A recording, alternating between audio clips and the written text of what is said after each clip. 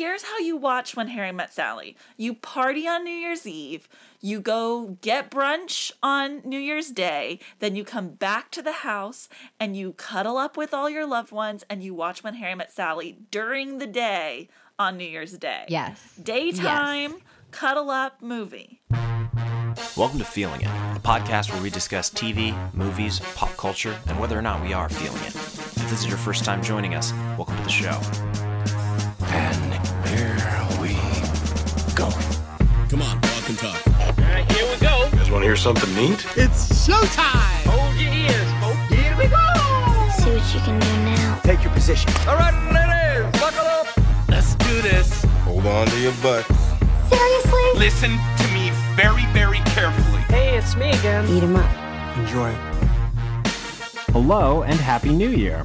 This week we are talking about Greta Gerwig's new movie, Little Women, based on the book by Louisa May Alcott. But before we get into that, let's introduce ourselves and answer the question, which of the titular Little Women, the March Sisters, are you? I'm Sandra Amstutz. I'm a social media manager in Nashville, Tennessee, and I think I'm a 50-50 split of Jo and Meg. Just straight down the middle. Ooh, a 50-50 split. Why? Well, I think I have all of the, maternal oldest sister qualities of Meg with some of the, more liberal belief systems of Jo. Yes. I'm Lucas Wright, a designer from Chicago, and I am an Amy, a hardcore Amy. I think mostly because I am artistic, I want to be successful, I have very high standards for myself and others, but overall I'm pretty pragmatic. You like pretty things. I love pretty things. And joining us this week, we have my wife, Rebecca Wright. Hi, guys. Hello. I am Rebecca Wright. I'm a speech pathologist in also Chicago, Illinois. And I am a Meg pretty much through and through. I am a pretty big rule follower. I follow social norms pretty closely. I can be a little bit materialistic sometimes, and I don't know, caring, have some of those instincts as well. So I resonate very strongly with Meg. Totally. Every week we like to talk about something we've either discovered or rediscovered throughout the week. So this week, Sandra, will you kick us off with what you're feeling this week? Yes, this week I am feeling John Mulaney's new Netflix musical special titled John Mulaney and the Sack Lunch Bunch. He is marketing this as a children's television musical special. I think there could be a lot of healthy debate about what it actually is, but that is definitely what it's being presented as. And how I kind of went into the mindset of watching it. Did either of you happen to watch this over the holidays? I've seen the trailer for it, and we're very excited about watching it, but we haven't seen it yet. Yeah, I haven't seen it yet, but I'm very, very interested to hear what you think about it. Well, I adored it. There is something that John Mulaney says in the special that I think fully encapsulates the reasons why people our age might appreciate this special. He says to the camera, or someone asks him why he made this, and he goes, well, I watched some children's television programming that's airing today, and I hated all of it. And I remember when the stuff that I watched when I was a kid was pretty good. So I wanted to make something that I thought was pretty good and felt like what I used to watch as a kid. And this special fully evokes 80s and 90s nostalgia for children's television. The way it's edited, the musical cues, the set design, it'll feel like, oh, I'm a kid again watching the TV shows that I grew up watching. The one thing that is new to this is that it has John Mulaney's signature absurdist, ironic sense of humor. And that makes it, I would say, much more appropriate for adults, and specifically adults in our generation. I think any adults older than us might not fully appreciate it. Yeah. But man, it really hit a sweet spot for me.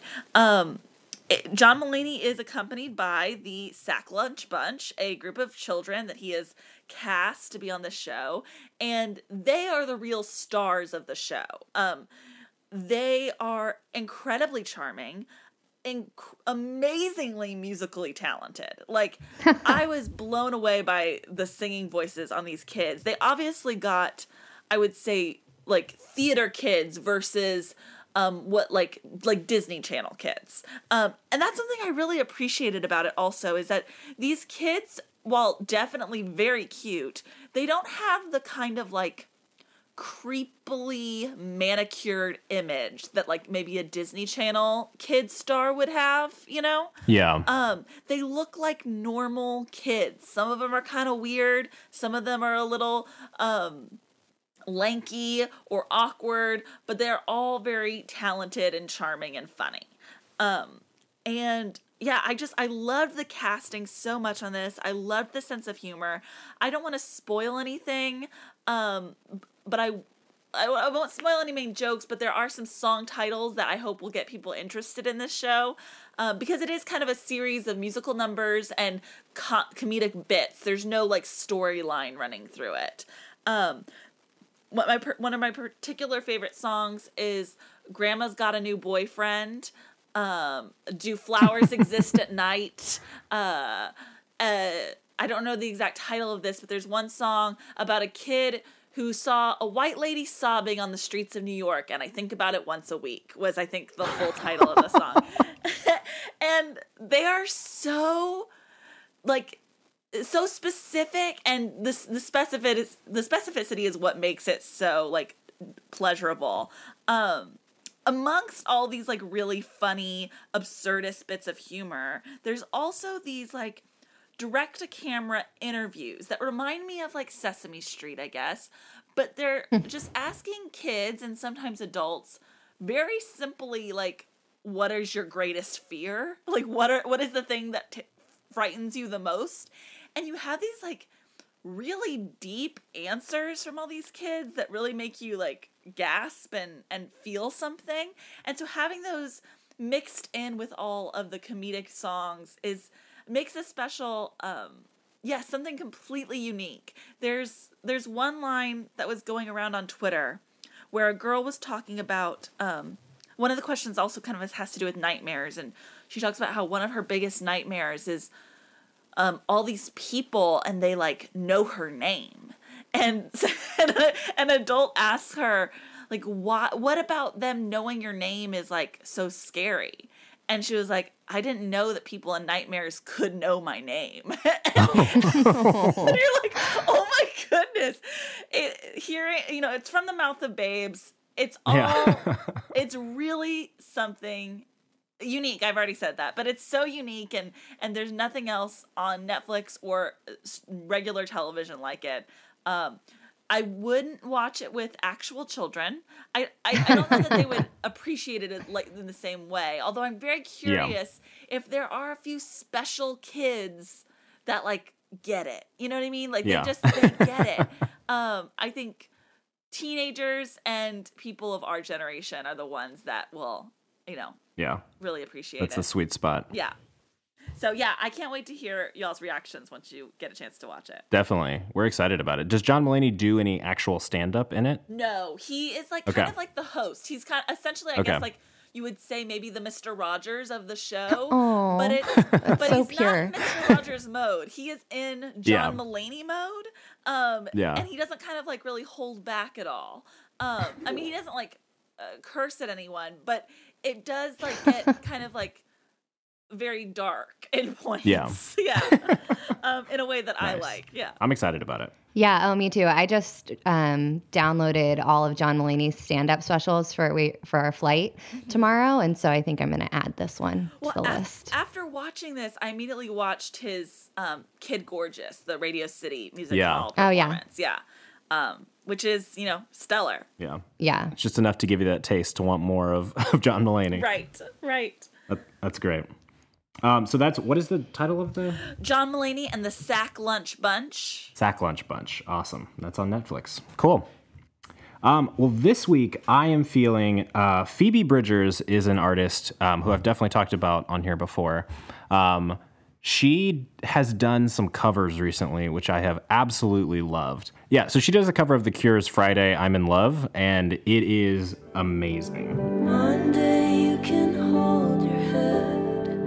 Tuesday, Wednesday, stay in bed. Or Thursday, watch the walls instead. It's Friday, I'm in love. Yeah, so she's doing her typical thing, very, very in her style. She has a great voice for all of these kind of soft acoustic covers, but she also does a rendition of Manchester Orchestra's song "The Gold," which is really, really nice and very, I think haunting is the word I'd use to describe her cover of "The Gold."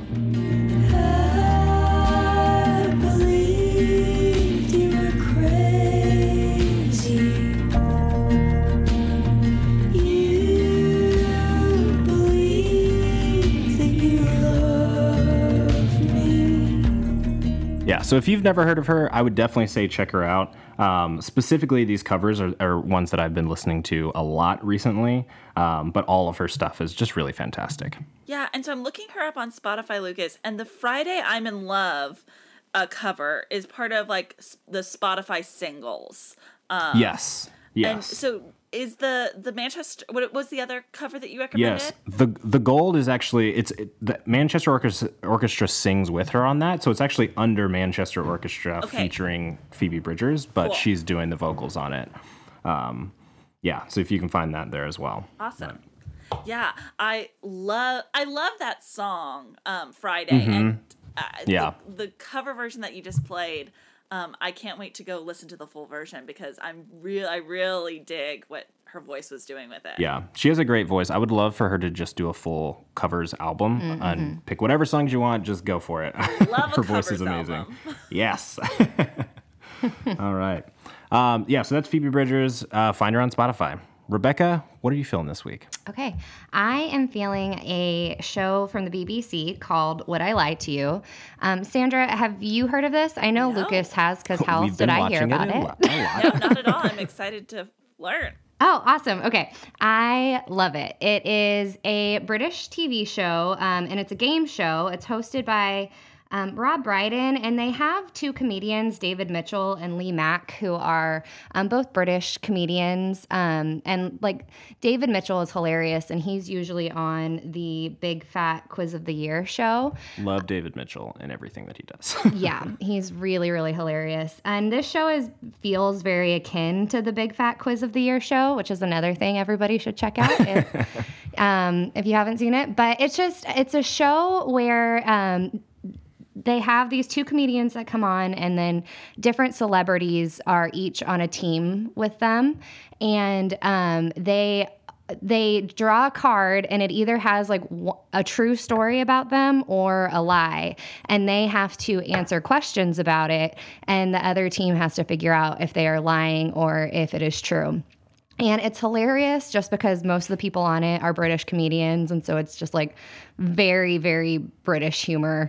But then it's also insane because some of the lies that they come up with, or I'm sorry, some of the truths that they come up with are like, you hear it and you think there's absolutely no way that this is true. And then it actually is. And there are these wild stories. And what I would love to hear is just like how the producers of this show even find out about the stories that they end up getting these people to tell. And it's pretty cool because they do that round, but then they also have a round where they'll bring somebody out who knows one of the contestants, and each contestant on the team has to make up a story about how they know that person. And then the other team has to ask questions to figure out like which person actually knows them. And again, the stories, none of them sound true, and it's just absolutely hilarious. So I know that Jimmy Fallon does a bit like this on his show. I'm wondering which came first. I mean, not that it really matters.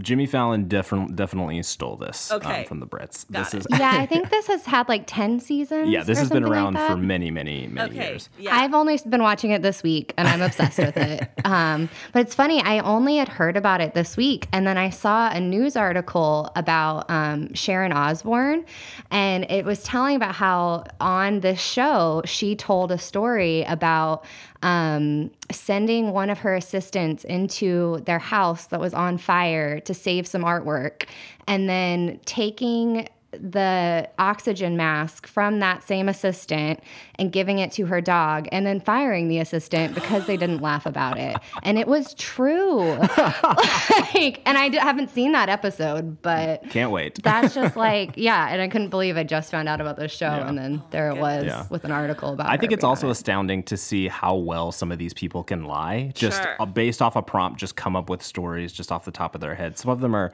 incredibly scary at how well they can get away with this. So. Yeah. Going back to the Sharon Osbourne story, Yes. I love it when celebrities tell on themselves. When they like, Oh, absolutely. Yes. when they don't know how awful they are and they just like fully air out their own dirty laundry without realizing it. So funny. Yeah. I know, you hear the story and you're like, wow, that is truly horrendous that you would do that to a person. And amazing that you didn't get it. Tale. Yes. This is a perfect show for that kind of stuff to happen. And as it's happening, you can tell that the person starts to realize that, oh, maybe this isn't funny. Maybe this is bad. But the comedians can just jump on it and just, harass them on it forever. It's so good. Yeah. So on one of the shows I was watching this week, one of the comedians was like, well, there's no way that this is true unless you just decided to like be incredibly vulnerable on national television. And then it ended up being true. And it's great. So is I it highly typically recommend it. celebrities and other comedians that are either telling lies or truths? It's usually like British talent, British comedians. Yeah, so British actors, But British not just comedians. like everyday people. No. Okay. All famous people. So Got it. It's very good. It's not from what I can find, it's not available to watch anywhere. We watch it on YouTube, so Okay, it's So it all, is available. Most, That's exactly what I was but gonna not be from like a looking. normal streaming Yeah. service. So, but I think almost all the seasons are available on YouTube somewhere. Okay, that's where I will be heading. It's great. It is. Wonderful. I mean, you gotta love good British like comedy late night shows. Like It's true. Yes. It's true. that is one where they very easily have us beat. For sure. Yeah. Okay, let's move on to In or Out. Are you in or out? You will soon find out what it's all about. All right, we've got some trailers to talk about that just launched. We'll talk about each of the trailers, if everybody's seen them, and whether you are in or out on them. So first off, The Gentleman, Guy Ritchie's new, gangster movie starring basically everybody in the world. Tom Hardy. Tom Hardy, Hugh Henry, Grant, I'm trying to see. Yeah, I'm trying to see who Henry I can Cavill. No, not Henry Cavill. Henry, what's his Matthew name? Henry McConaughey. Golding. Henry Yeah. Golding, Matthew McConaughey, Colin Farrell. Yes. What's my favorite guy from Succession? Jeremy Strong. Strong. Yes. Jeremy Yes. Strong, Michelle Dockery. Yes. I think those are the biggest names. Yeah, I think so. you're right. Yeah. So I will start by saying, I don't know if y'all saw any of this on the internet, but do you remember when the Triple Frontier trailer came out? And I feel like there were people all on Twitter and definitely like on the Ringer staff, who I follow a lot of their content, that were like, yes, this movie was made Yes. for me. That's how I felt watching the Gentleman trailer. Like, I was like, oh, all that excitement people had for Triple Frontier, I feel for this movie. I love every single one of these actors. It just looks like ballsy and fun and people going all out and playing to the rooftop. This is all I want out of a fun movie. Yes. I felt that way as well about the Triple Frontier trailer. Did not feel great about the Triple Frontier movie, but the trailer itself was amazing. I am 100% in on this cast for The Gentleman. It seems fantastic. I don't trust Guy Ritchie at all to make a good movie at this point in his life. I don't think he's made one that I liked since Man from U.N.C.L.E. Yeah. And even before that, there aren't many. But every once in a while, he pulls out a classic. And so I would love for every one of his movies to be a classic. So here's hoping to this one. Yeah, I think for me, the theme for all of the trailers we're about to talk about is like, I need to wait and see what people are actually saying about it because I'm obsessed with the cast. Like, just the cast alone makes me want to go see it. But it does look like it could end up being like, I can't decide if it's going to be a really like gratuitously bloody movie in some ways or if it's just going to be fun. So I think I need to wait and see kind of what everybody has to say about it because I don't particularly love just like bloody, Gory. Sure. kind of movies. I'm most excited. One, to me, I don't know, I have a gut feeling that this is going to be good. And one, I'm excited for Henry Golding to be in like a really good movie because I think Henry Golding is like very talented, but like gets the short end of the stick in some of his, films that he's been in. Yeah. And I think this will be like, he'll get to like really like ham it up in a way that I'm excited to see. Two, I'm excited for a Jeremy Strong, Matthew McConaughey reunion from this year's Serenity. I just feel like this is a duo that I could watch forever, and I can't wait to watch them again. Absolutely.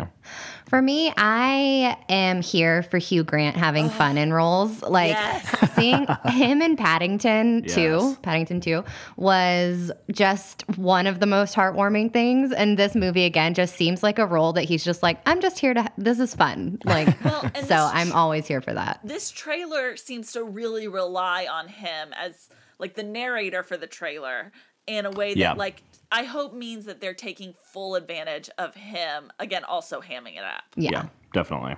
Very cool. Yep. Everybody seems in on the gentleman. Rebecca's a little hesitant depending on the amount of gore. Like I just get nervous. There's even a lot of blood in the trailer. Yeah. All right. Next up, we have Downhill, which is a movie starring Will Ferrell and Julia Louis-Dreyfus. It's basically, after barely escaping an avalanche during a family ski trip to the Alps, a married couple is thrown into disarray as they are forced to reevaluate their lives and how they feel about each other. This is a remake of the Swedish film Force Majeure, which, did that win the Oscar for foreign film I don't a couple years remember. ago? It was definitely nominated. Yeah, I know it was nominated. But this remake is written and directed by Nate Faxon and Jim Rash, who did some other great movies that I'm trying to think of the names of. The Long Way Down, or no, The Way Way Back. Not they The Long did Way a Down. rewrite of The Descendants. Yes, that that's they right. won an Oscar for. Yep. Yeah, and The Way Way Back was their big movie that they made. Yes, that's right. And it's also got some writing help from Jesse Armstrong, who is the show creator of Succession. So big fan of all of those people. Real curious about this. I have not seen Force Majeure, but I want to watch it before I watch this. But I think I'm in on this movie. Mm-hmm. Yeah, I think I am too. I love Julia Louis-Dreyfus. I think she's great. And I did not know that it was, you said written by the same people as The Way Way Back? Yes. I love The Way Way Back. So that actually, you saying that even makes me like more in on it. That I think it looks kind of like a movie that I could very easily just go see on a Saturday afternoon. Mm-hmm. I would say, so I haven't seen Force Majeure, but like every critic that I know that has watched it talks about how amazing it is. So people hold it in high esteem. I would say I'm out on this trailer. This trailer, I think, is like, pretty messy. It doesn't seem like tonally consistent. I don't feel like it's put together very well, even though I do love Julia Louis-Dreyfus, and I think Will Ferrell, when he's like really committing to something in a serious way, not a serious way, but serious is the wrong word. When he's not phoning something in, I think is what I mean. Yes. Is very amazing. This doesn't, like, this trailer I don't think is very good. However, I didn't, like Rebecca, I didn't know it was written by Jim Rash and Nat Faxon. They are, I think, so talented, and they're geniuses, and I love their sense of comedy and their sense of heart also that they bring to movies. I really appreciate. So I have a lot more hope for this movie hearing that than I did just seeing the trailer by itself. So maybe it's just a badly edited trailer. From what I remember, I feel like the Way Way Back trailer was also not super great. I feel like movies that have funny stuff but are really very, dramatic, emotional movies are hard to cut trailers for because they want them to be funny. They want to put the funny parts in the trailer because they want people to get there because it's a comedy. And this, I totally see what you're talking about, is this doesn't work very well as like a funny trailer to get people in or a deep emotional Yes, it doesn't movie do either. So, and I feel like also when you have, if you're a marketer and you have Will Ferrell is the face of your project, then Yeah. you probably try to bring out a certain tone that maybe the project itself doesn't have. Yep. Yeah, I think that's probably true. Yeah. But if this had the overall tone of a Will Ferrell movie, I'd be out. Right. Yes, for sure. Next up, we have Promising Young Woman. This is a movie about a young woman traumatized by a tragic event in her past who seeks out vengeance against men who cross her path. This stars Carey Mulligan and Bo Burnham and is directed by Emerald Fennell, who is an executive producer and writer for Killing Eve. So I am very excited about this movie. This looks really good. I love Carey Mulligan and Bo Burnham. Very curious to see Bo Burnham in a true acting role, which is going to be interesting. But this trailer looks really good. This might be, I think, the best trailer I've seen in a long time. Like, just as a piece of, like, as a short film, as a trailer, as in the art of making trailers, I think this is, like, the top of the barrel that I've seen maybe the whole year. The way that this trailer is cut is so impressive. I think you immediately understand the tone of this movie, what the like basic plot is going to be, and it's cut together with this amazing, I think, violin cover of Toxic by Britney Spears, yeah. which is the most one of the best pop songs ever. I think it's Britney Spears' best work, and so to be used in this trailer is like mwah, chef's kiss. I'm very in on this trailer. I'm very in on this movie. I think the first few times I watched it, because I did watch it like 12 times, there was a small part of me that was a little concerned because this trailer seems to deal heavily with sexual assault and men who commit sexual assault or attempt sexual assault. And that is like a cause that's near and dear to my heart. And so I always get a little concerned whenever films tackle that subject and whether they're going to like handle it appropriately, you know? Yeah. And this trailer has sort of a lighthearted tone, I would say. It seems to be like a fun revenge flick versus like a drama about the heavy topic of sexual assault. Which can be, I think it's kind of refreshing, but then also has, you know, some room for error. Like, so. Oh yeah, for sure. Yeah. There's always going to be a little part of me that's nervous about that. However, the talent in this trailer has me so beyond excited and gives me hope that they'll handle it with caution and thoughtfulness.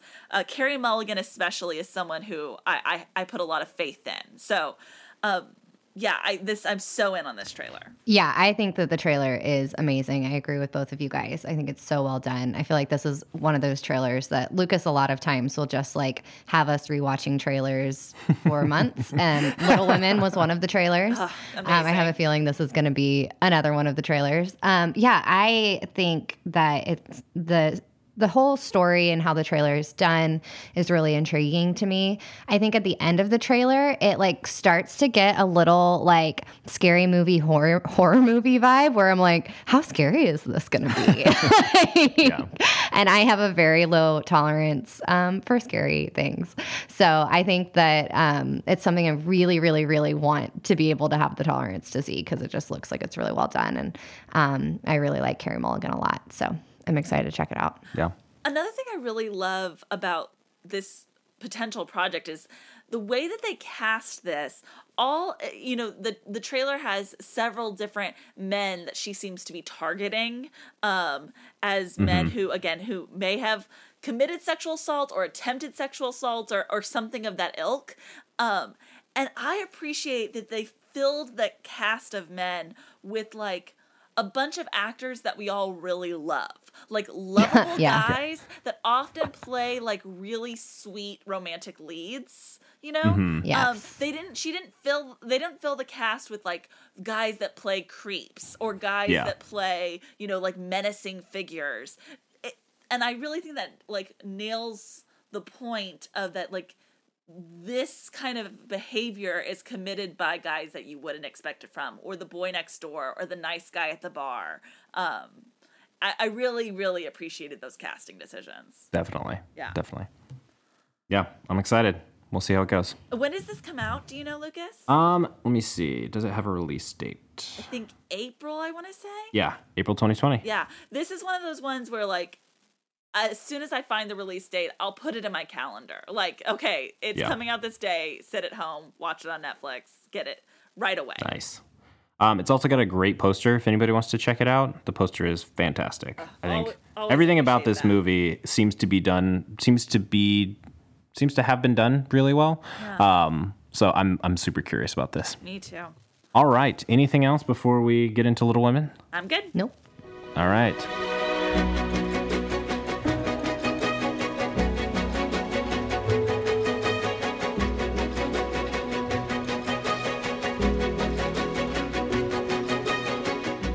So real quick, I do want to hear you guys' history of Little Women, what your connection is to them. Have you read the book? Have you seen any of the previous adaptations? All of that. So who wants to go first? I can say that I have never taken in Little Women in any form before seeing this movie. Oh, Never read okay. the book, never seen an adaptation. I knew a few basic spoilers for the movie just because I'm on Twitter and people were talking about it. Also, there's one big spoiler that's in an episode of Friends that I remember. Yes. But other than that, I've never seen anything or read anything. So really fresh eyes for me. That's awesome. I'm really excited to hear like with how the story was framed in like how they jumped around in time and everything, like how that was for you experiencing it, having never experienced the story before. That'll be cool to hear. Okay, so my history with Little Women is a little complicated.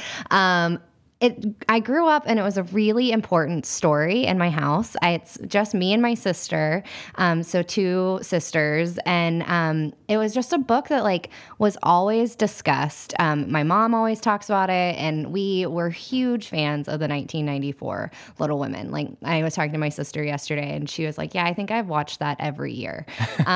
So Little Women itself has been something that has just like that story has been a part of my household all growing up, but I never had read the book. And finally, when this was coming out, I got the audiobook and listened to it on audiobook, which I would highly recommend. It's a long book, and so I listened to it on 1.5, and I finished it on Christmas Day, and then a few hours later turned around and went and saw the movie. And I'm so glad that I got to read the book because it just like deepened the story that I already really loved. And then to get to turn around and watch a movie that I feel like did it justice even better than the 1994 version was really exciting to see. Yeah. Similar House of All Girls. No, just kidding.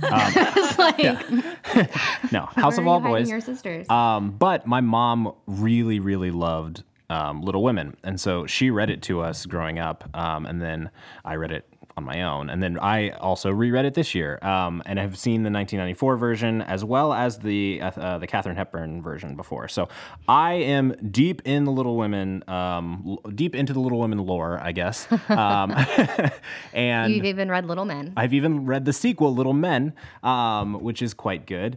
But yeah, so I was coming into it, I was very, very excited for this movie. This might have been my number 2 most anticipated movie after Knives Out of the year. And just with the hype of everything Greta Gerwig did with Lady Bird, and plus everything else she's written before this, I was just really, really excited to see this movie.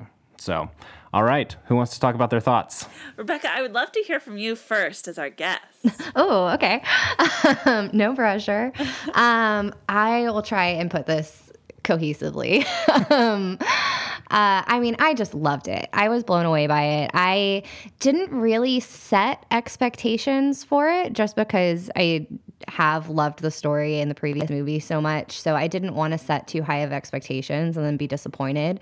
But right before we went to see it, I pulled up the Rotten Tomatoes score, and it at the time was 100% audience and 98% critic. And I was like, okay, I know what I'm getting myself into here. And I just feel like throughout the whole movie, I was just really enchanted by it. I feel like you can really feel Greta Gerwig's love of the characters, and I feel like you can really tell what the story means to her and how important it was to bring it out in a new light and a different light. And I think that she was really successful in her storytelling and really successful in her character development, because she's adapting a 650-page book. There's a ton of character development. So some of the choices that she made, I think, were really smart. But I can't remember when it was in the movie, but up until this point, Knives Out has been my number one movie of the year. And I think we were like 60% of the way through Little Women. And I was like, well, this one now wins. This is my number one movie of the year. Yeah, and I just think it was a really beautiful portrayal. I would almost say a perfect movie. Yeah. Yeah, I think watching this movie was so, I think, rewarding. Just every little piece of it, as you're watching it, you're just like, oh my gosh, I just love living in this world. I love being with these people. The cast is incredible. Well, it's a beautiful movie. I mean, the costume design's beautiful. Yeah, the it all shots are looks beautiful. great. And it also feels very modern. I feel like a movie set in the like the 1860s. A lot of times we have a very like stiff approach that we take to those movies, and they are period pieces, and they are about important things. And this is something that I think is approached casually and yet with a lot of love. And so it makes it feel important without it treating it as if it's some austere, text that we're, beholden to, and which I think is great because it puts a lot of life into these characters that the book tries to do as well, and I think succeeds in a way that feels very real and very emotional, and just the way all the sisters interact with each other as well as everybody else in their world feels very real and natural, and really kind of brings you kind of closer to all of these people. I think there's a lot in the way that the story is told that I want to talk about in spoilers. That kind of differs from the book or is the same as the book, that kind of stuff. But yeah, I really love this movie. This movie is very technically amazing as well as emotionally manipulative in one of the best ways I've ever seen. Yeah, I was also really impressed with the acting. I feel like especially Florence Pugh's acting, you could really tell just based off of how she was acting, like where it was in time. And so I think it was really cool to see the actors portray themselves as teenagers and then adults in their 20s, and to be really effective with that. So I just want to say before I start talking about like my thoughts on this movie is that when I saw Lady Bird, Greta Gerwig's first film, that was a movie that like critics like adored, and I saw it and liked it, but was kind of like, wow, I think everyone like kind of overblew this movie. Like this is a good movie, but it's not like amazing. And then that was a movie that after I sat with it longer and then rewatched it again, did I really kind of start to understand its genius, It truly grew in my estimation, and now I think of it as like the truly great film that it is.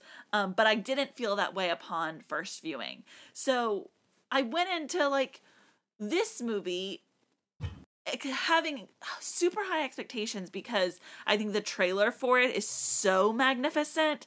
I mean, I cry at that trailer every single time I watch it. It's incredibly crafted. But also knowing, like, maybe with Greta Gerwig stuff, it's going to be something that will take me a while for my love for it to grow. And that absolutely was not the case with this movie. I fell in love with this movie instantly. Oh, man.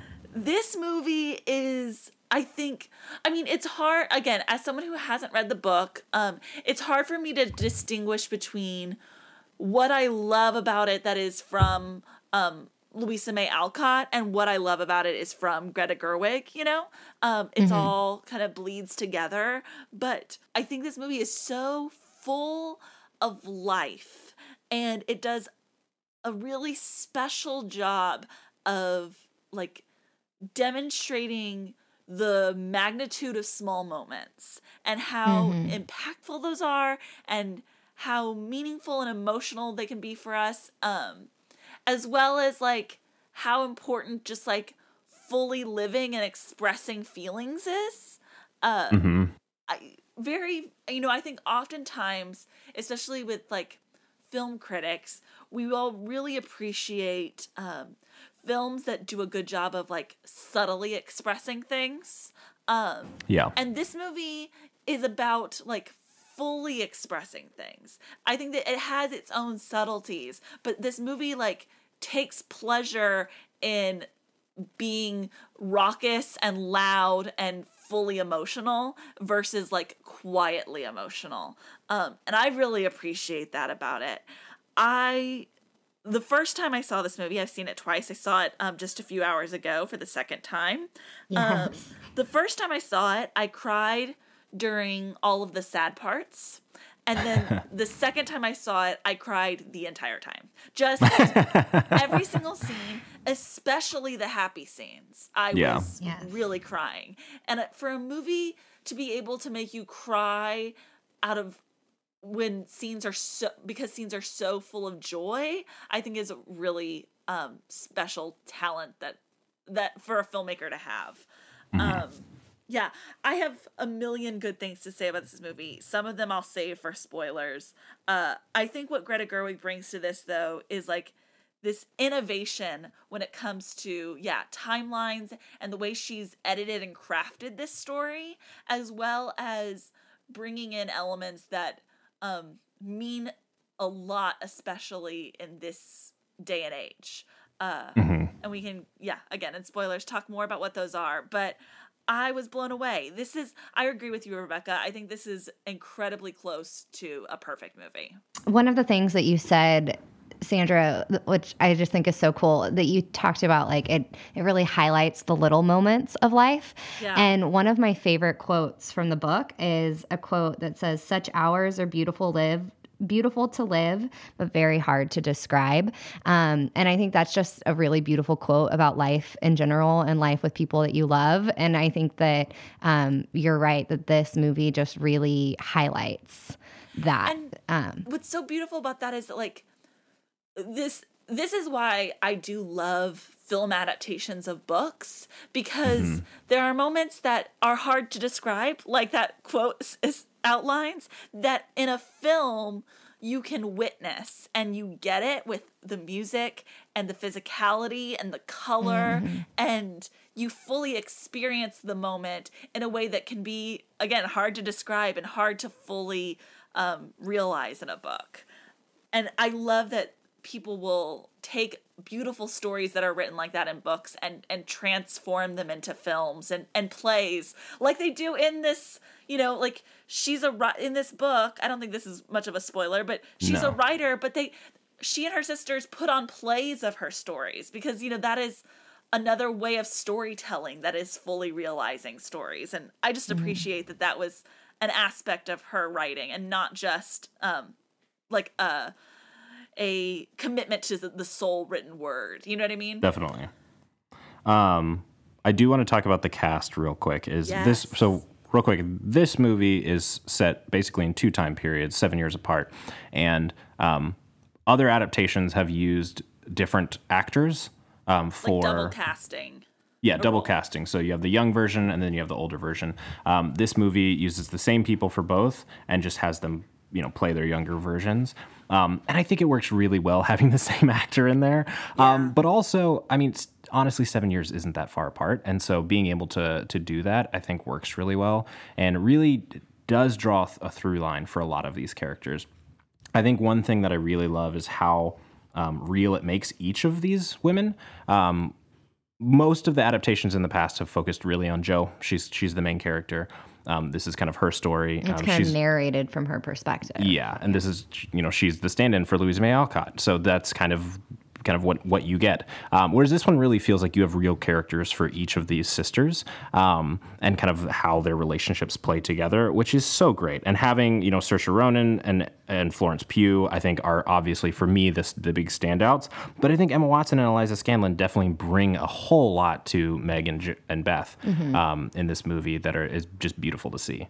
Yeah, especially Emma Watson. I think Emma Watson sometimes gets a bad rap on film Twitter about, some people think she's not very good as an actress, and I loved her in this. I think she holds her own with the rest of the cast and brings exactly what I imagine the Meg character is. It's just that quiet confidence that her sisters, while might have like a loud confidence, she has this quiet, sensible confidence to her that I fully appreciate. Yeah. And yeah, but for me, watching this film, like everyone in this film is good. There's like, it's the peak of acting, I think, with every single character. But it's hard to watch this film and not marvel at Florence Pugh and Timothée Chalamet for me. Those are the two performances that I think Florence Pugh is doing like God tier work in this movie. And then Timothée Chalamet continues to like take my breath away with his performances. And with this character, this is one of the aspects where I wish I knew the source material better, because I want to know, is this character as charming as this portrayal is, inherently, or is that Timothée Chalamet bringing his magic to the screen? Because I was incredibly taken by it. Yeah. I think he's really good in this as well. I think a lot of it is in the book, but I think he's taken it to a different level and slightly in a different direction, I think, than where the book sends Laurie, which again we can get into in spoilers. But Rebecca, what did you think? Yeah, I mean, I love everything about this cast. I mean, that's part of when I saw the trailer, that I was like, I mean, there's no way that I'm not going to love this, because if I was just going to say like who would be my dream people for each of these roles, I feel like Greta Gerwig just really nailed it. I think Florence Pugh is amazing. I think Saoirse Ronan just brought a lot to the character of Jo. I just blanked on who plays Beth. Eliza Scanlon. Yeah, I think that she really tapped into Beth's character and brought out a lot that makes Beth seem more accessible in the movie than maybe she even does in the book.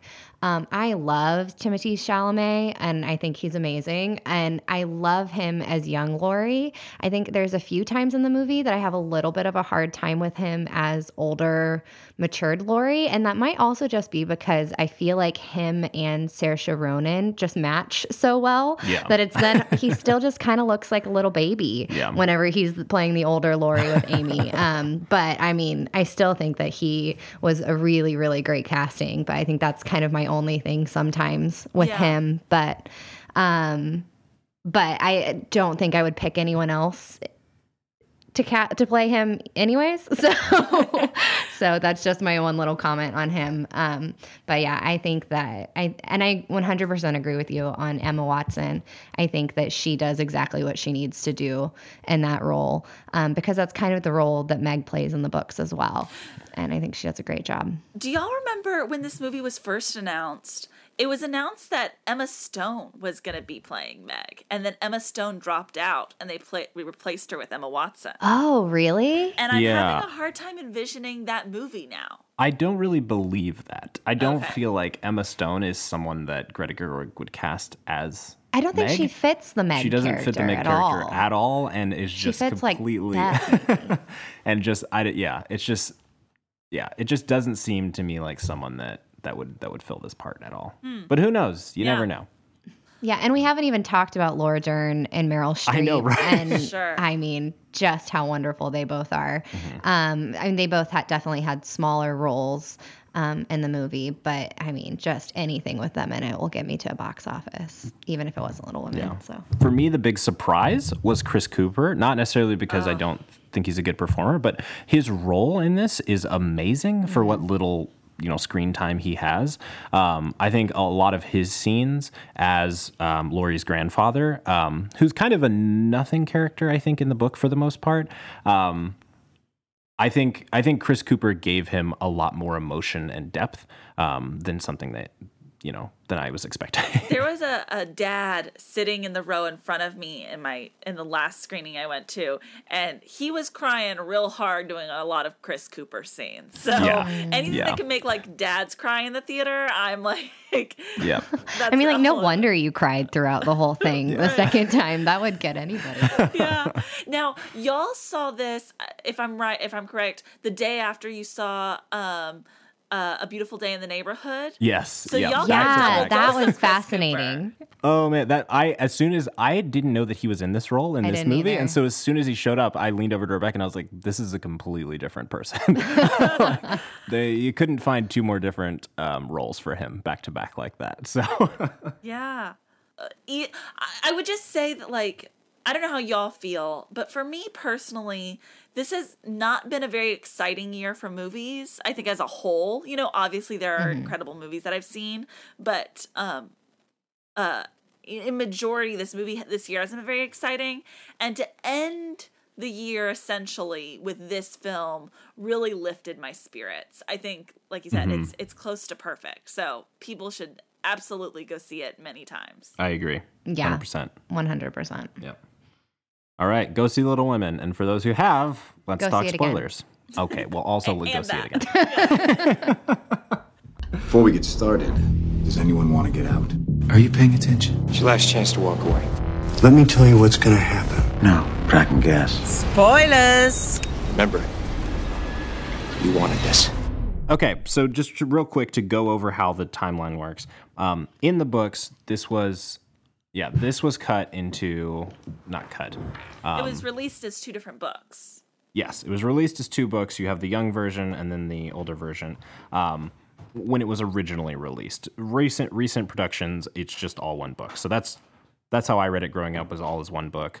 And I think what that does, at least for me, is that puts a lot of emphasis on how they are as children and much less emphasis on how they are as adults. And so I think in this version, you get to know them as adults first, which puts a whole different perspective on them as kids. I think everyone who I've talked to has said this, and I'm sure everybody feels this way, but if your first introduction to Amy is that she burns Joe's manuscript, when you know how much that means to Joe, that kind of puts you off Amy for the rest of the book. Right. And so I think everybody just basically hates Amy in the books. Seeing her with Laurie at the beginning of this movie, I think changes everything. I think this is the perfect way to do it. I couldn't believe how genius this technique was.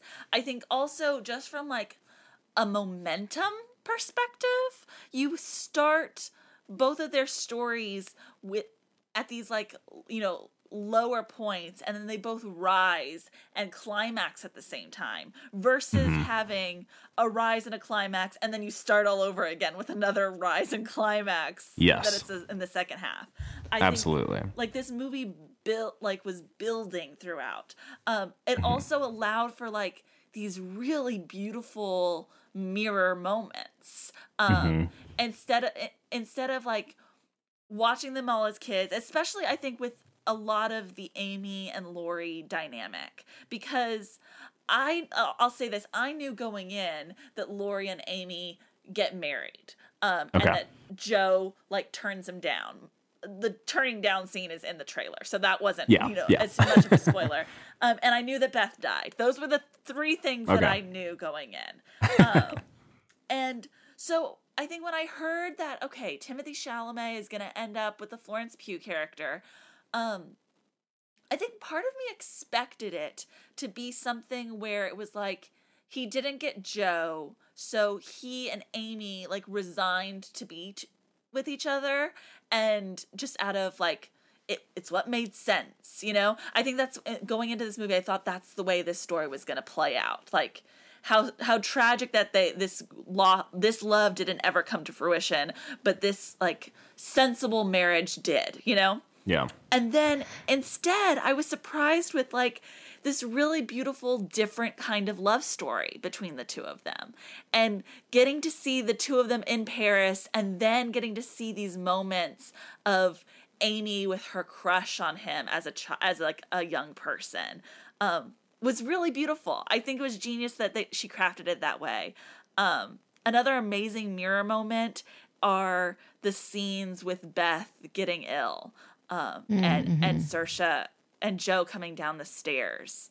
The way that those two scenes were reflected in each other, or Saoirse, like, Joe nursing Beth, being at the sea and resting together, and the way that you can foreshadow when you mix up these timelines, I thought was just amazing.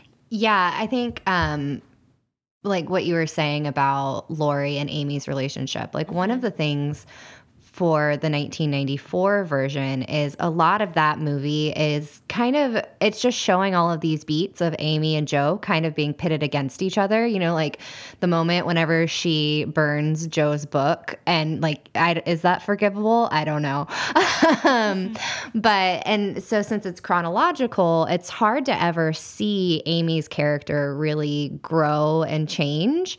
And so it kind of even pits like the relationship of Laurie and Amy kind of against Joe as well. And I think that that's one of the most successful things that she did by having grown up Amy first. And like you get to see her as an adult and see that growth and then see how she got there and see the different ways that their relationship grew and evolved, and that you know, they did have a natural sibling rivalry, but they also both grew.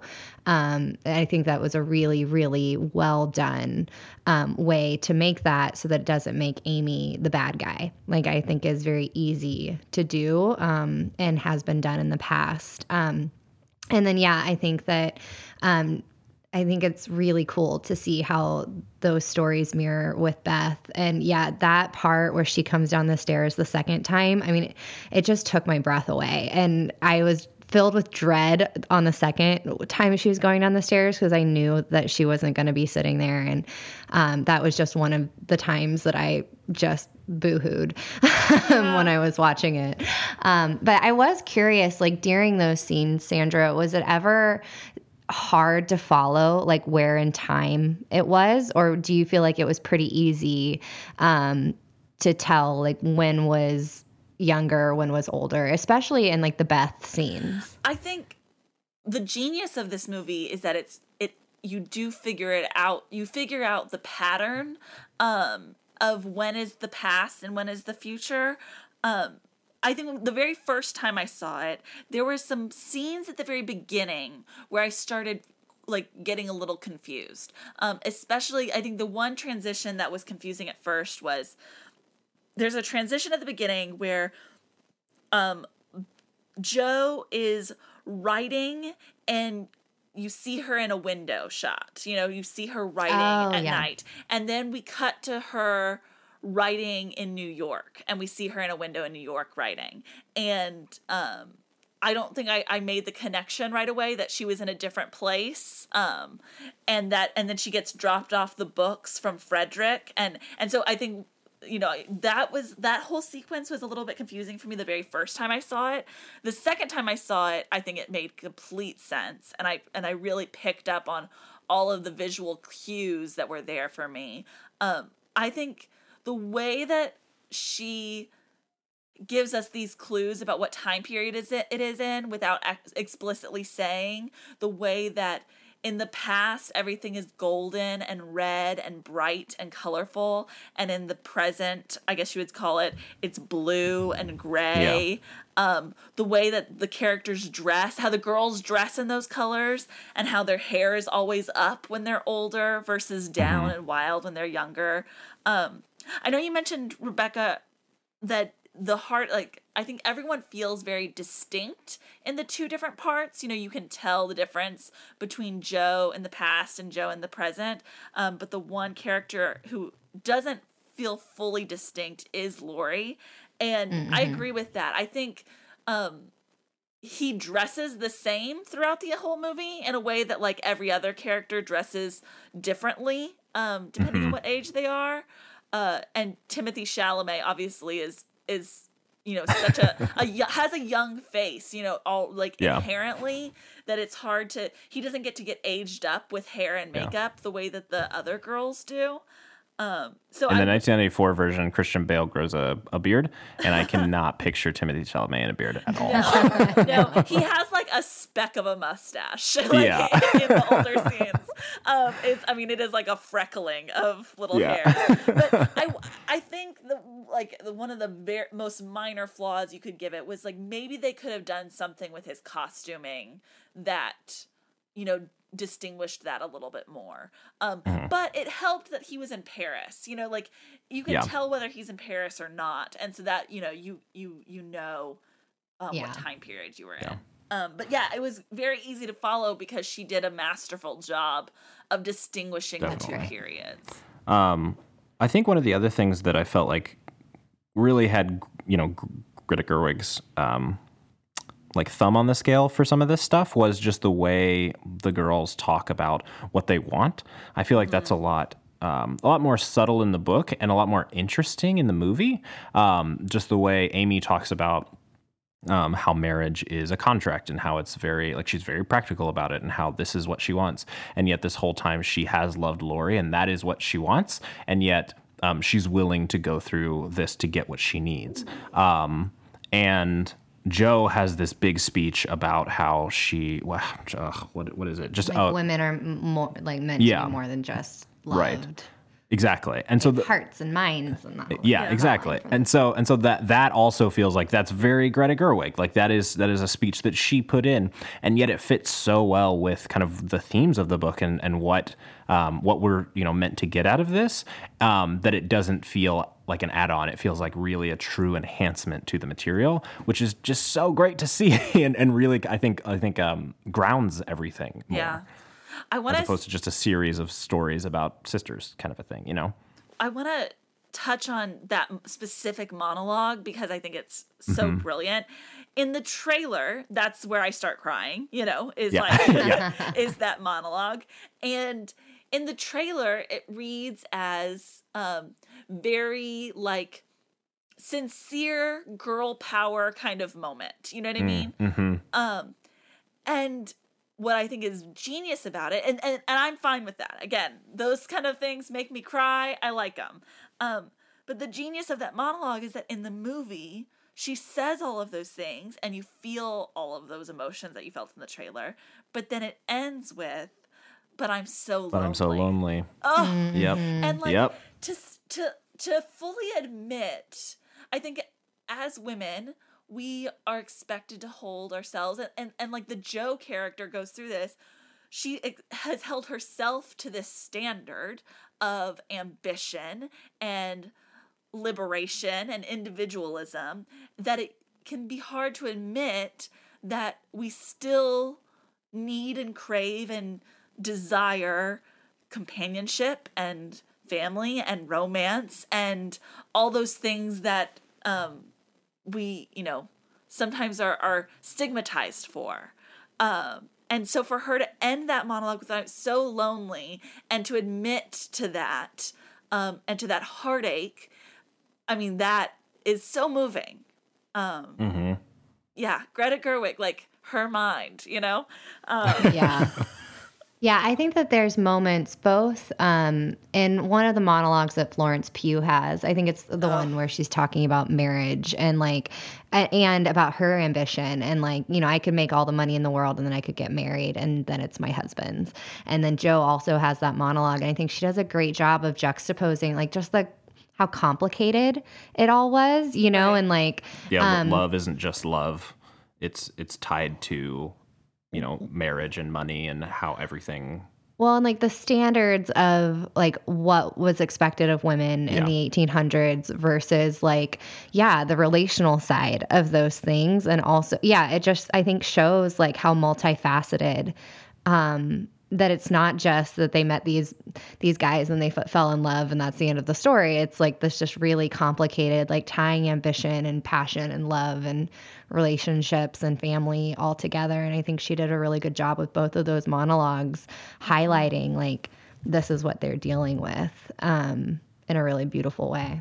Another great way that she highlights the complications of all of it is the two scenes with Aunt March talking to Joe and then talking to Amy about marriage, and how when she talks to Joe about how important marriage is, you really admire Joe's position on I want to make my own way in the world and I don't want to be married.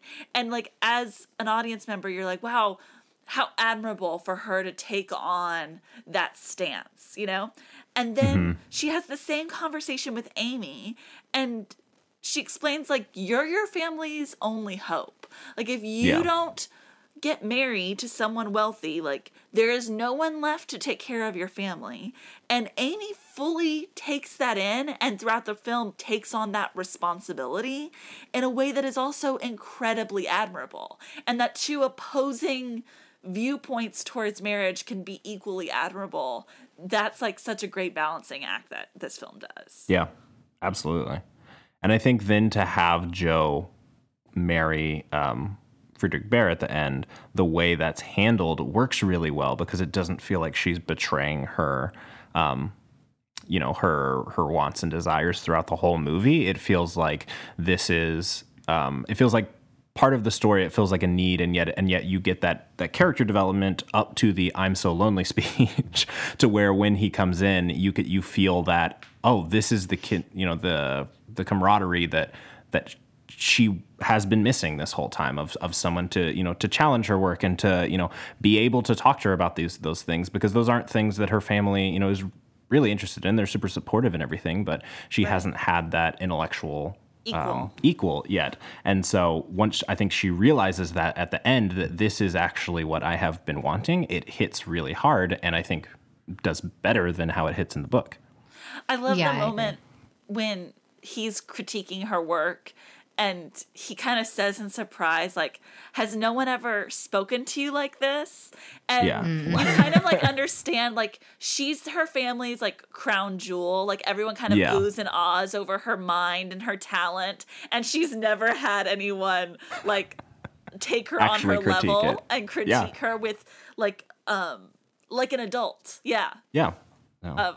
Which makes their relationship so great. And I think that's, again, something that I feel like is missing from the book is you don't get any of that till the end. And so you get this brand new character coming in critiquing her, and you're just kind of like, who are you? What are you doing here? What's going on?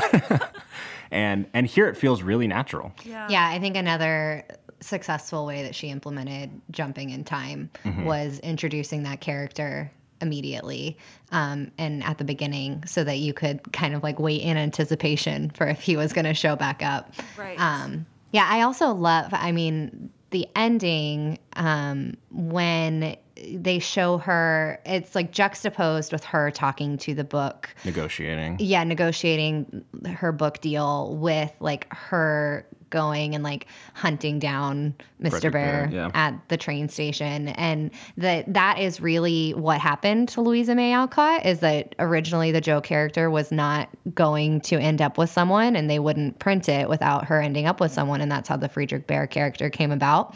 And I just loved seeing that portrayal and just like how she negotiated and how she walked through that. I thought it was just a really great way to incorporate that. Yeah. I like that Greta Gerwig gives us two endings. You know what I mean? Yeah.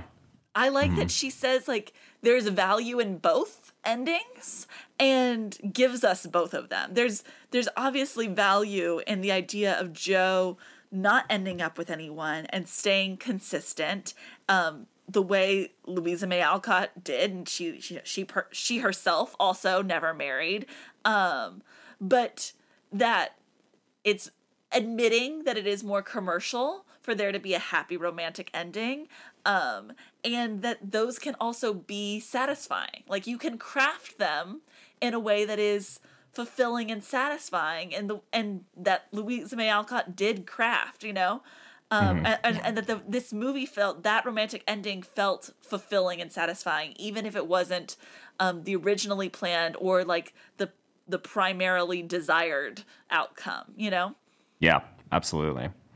And I think you get to see like the way they shoot them actually printing the book. You can see how much that means to Jo here, and that that is truly like what she has been wanting this whole time. Oh, that part like emotionally wrecked me. Like I was still crying when we walked out of the theater. The scene where the under the umbrella sequence where she chases after him, I appreciate that sequence feels like it feels tonally a little bit different than the rest of the book or rest of the movie. Like it feels like a rom-com ending, it feels grand in a way that the rest of the movie doesn't.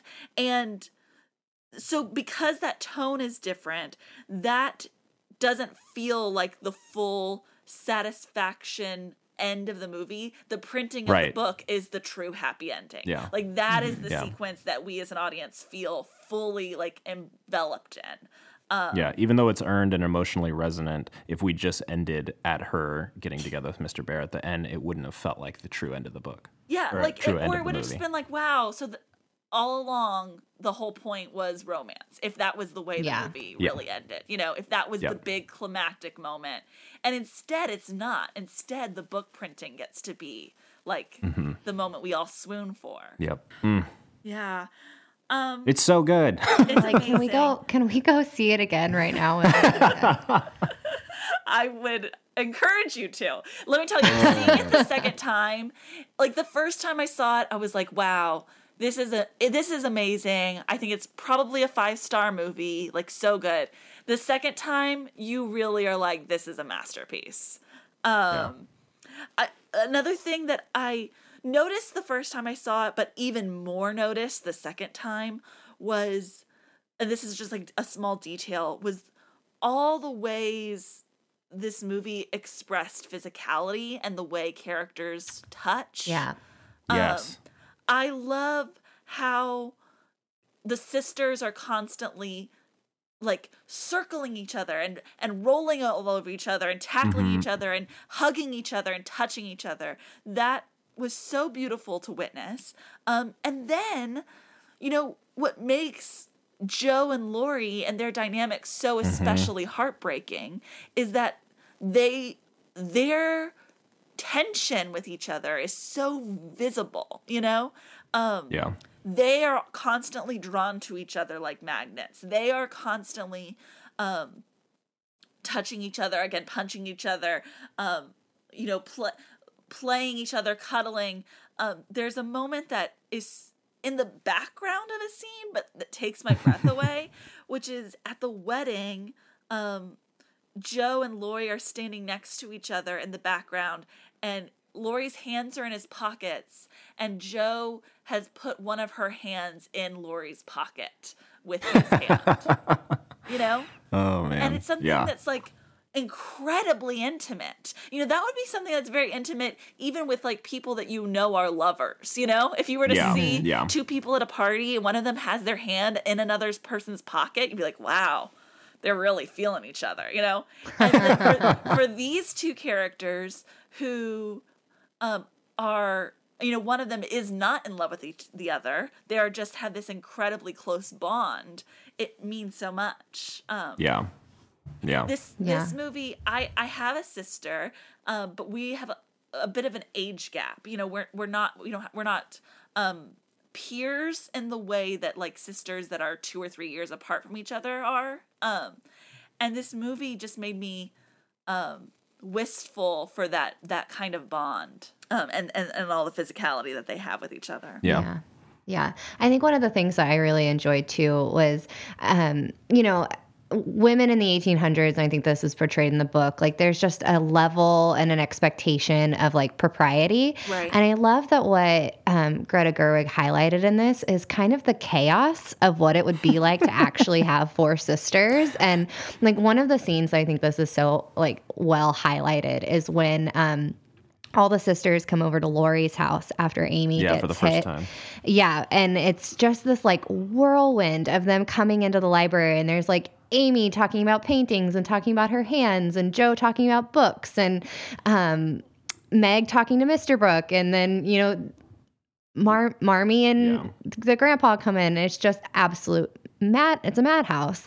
And then just as quickly as they come in, they leave, and then it's just silent. Yeah. And like the 3 men are just standing there like, well, back to work, I think is what he says. And I just love it. I think it's just a really beautiful portrayal of like what sisterhood is and like what it's like to live in like, it kind of reminded me a little bit of like what it is like to live with roommates and like, like have four girls in a house. I've experienced it before, and it's kind of like that. It can be like a tornado sometimes, but I really enjoyed that she didn't shy away from showing like that they were real sisters, and kind of hiding that behind the propriety of the 1800s, you know. Timothy Chalamet does such a good job in those scenes of expressing like wistfulness and how like we get from the movie that he is completely taken and in awe of Joe, but like he also is completely taken with their whole family. And like he loves all of the sisters and he gets moments with all of them that I thought was really special, that he's not just Joe's friend, he is part of the he looks at this family with like awe and they embrace him as a member of the family. That was lovely to watch as well. Absolutely. Yeah, I think my one like wish that I would add to this movie, and this isn't really a critique because I don't really know that the movie had space for this, but if we just added like 20 to 30 minutes to the movie, I would have loved to have seen a little bit more of Marmee, of Laura Dern's character, just because in the book, she, you know, the sisters have this beautiful bond, but she really is the glue that holds them all together and kind of keeps them going and is helping with their growth and their development. And I think that you get that in the books, but I just want so much more. So I would just love so much more Laura Dern. That I think she's a great supporting character, but I think that that's one thing that if we could just live in this world a little bit longer, I would have loved so much more of her in it. There's a really great New Yorker piece right now about the role of Marmee in this film and how like there's not enough of it, essentially, echoing your point of view, and how there's this great line in the movie where she talks about how she's angry every day, and in the book you kind of get more of a sense of why that is, you know, the quiet sacrifices that she has to make as that motherhead figure. And yeah, I would have also appreciated more of that. I agree. Yeah, I know. Like in the book, especially, like there's a strong contrast to Marmee and Joe, and like she's saying, like I understand you because I was you, and like I understand, you know, kind of like her fiery nature and her like, and so you almost kind of get a glimpse of like this beautiful person who Joe could become, you know, if she kept growing. That I think is really special, that it just kind of ties these two characters together in a really cool way. There are a few tidbits I wanted to bring up that I've learned about this movie. They're things you two might already know, but like listeners might not, that I found super interesting. Two of them are about how Greta Gerwig made the Joe character mirror Louisa May Alcott in specific ways. One of them is that Louisa May Alcott herself was ambidextrous and used like both hands to write as much as she could. And she implemented that in the Joe character. And that was like a detail that I thought was so brilliant. Was every That's time cool. she was like, one hand would get tired, she would switch to the other. For that to be like a character trait of Louisa May Alcott, I think is just really brilliant. And then the other is that Louisa May Alcott specifically chose to retain copyright ownership of her written material. And that the Joe character makes a point to do that in this movie, I think is also really special. Saoirse Ronan in interviews is talking about that specific plot point and how like relevant it is, especially today with like Taylor Swift not owning any of her original material, like not owning her masters, and how important it is for women to have ownership of their works. Yeah. And so I just thought that was like a great, cool detail that got added in.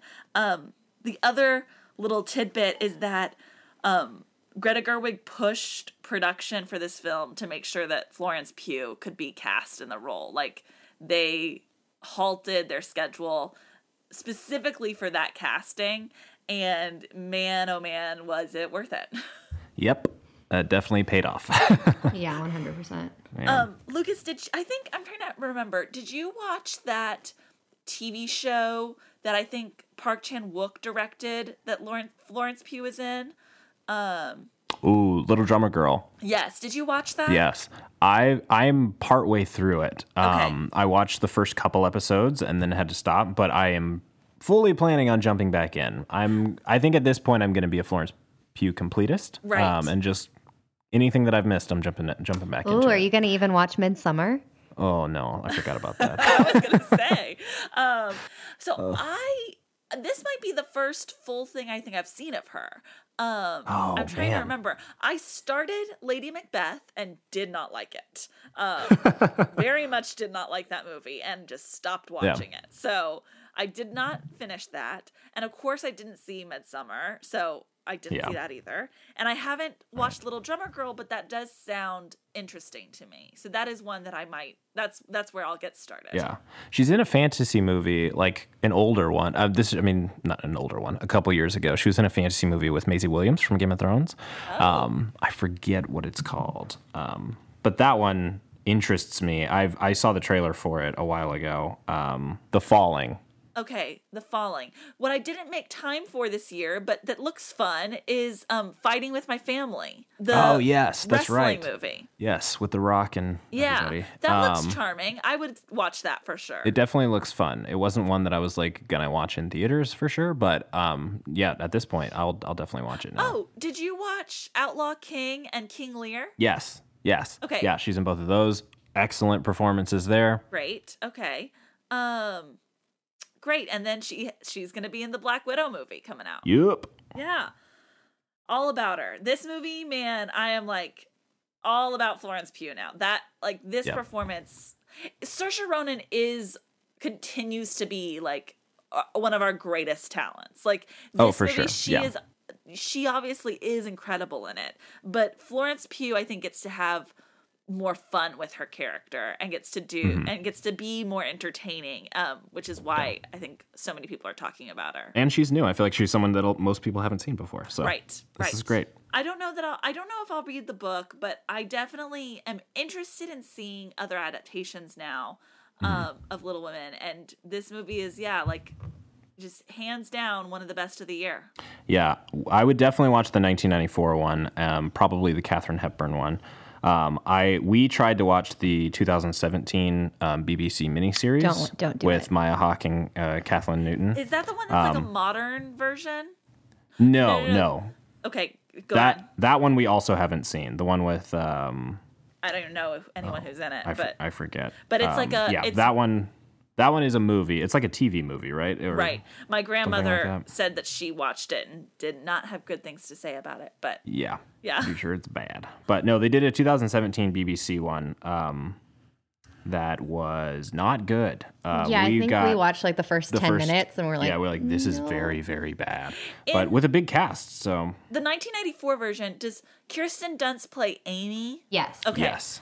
I feel like. Yeah, and Winona Ryder is Joe. Right. The Christian Bale, Winona Ryder, Kirsten Dunst of it all is what might get me to go to watch that one. Yeah. Christian Bale, especially in that one, I think is a rock star. For okay, sure. Good. Okay, great. Well, I'm in. I couldn't believe how moving I found this film. It's really incredible. I cannot wait to see it a second time. I think I just realized I think this might be my new favorite Christmas movie. Like, ooh, there's so much Christmas in this film. That's true. I saw it on Christmas Day.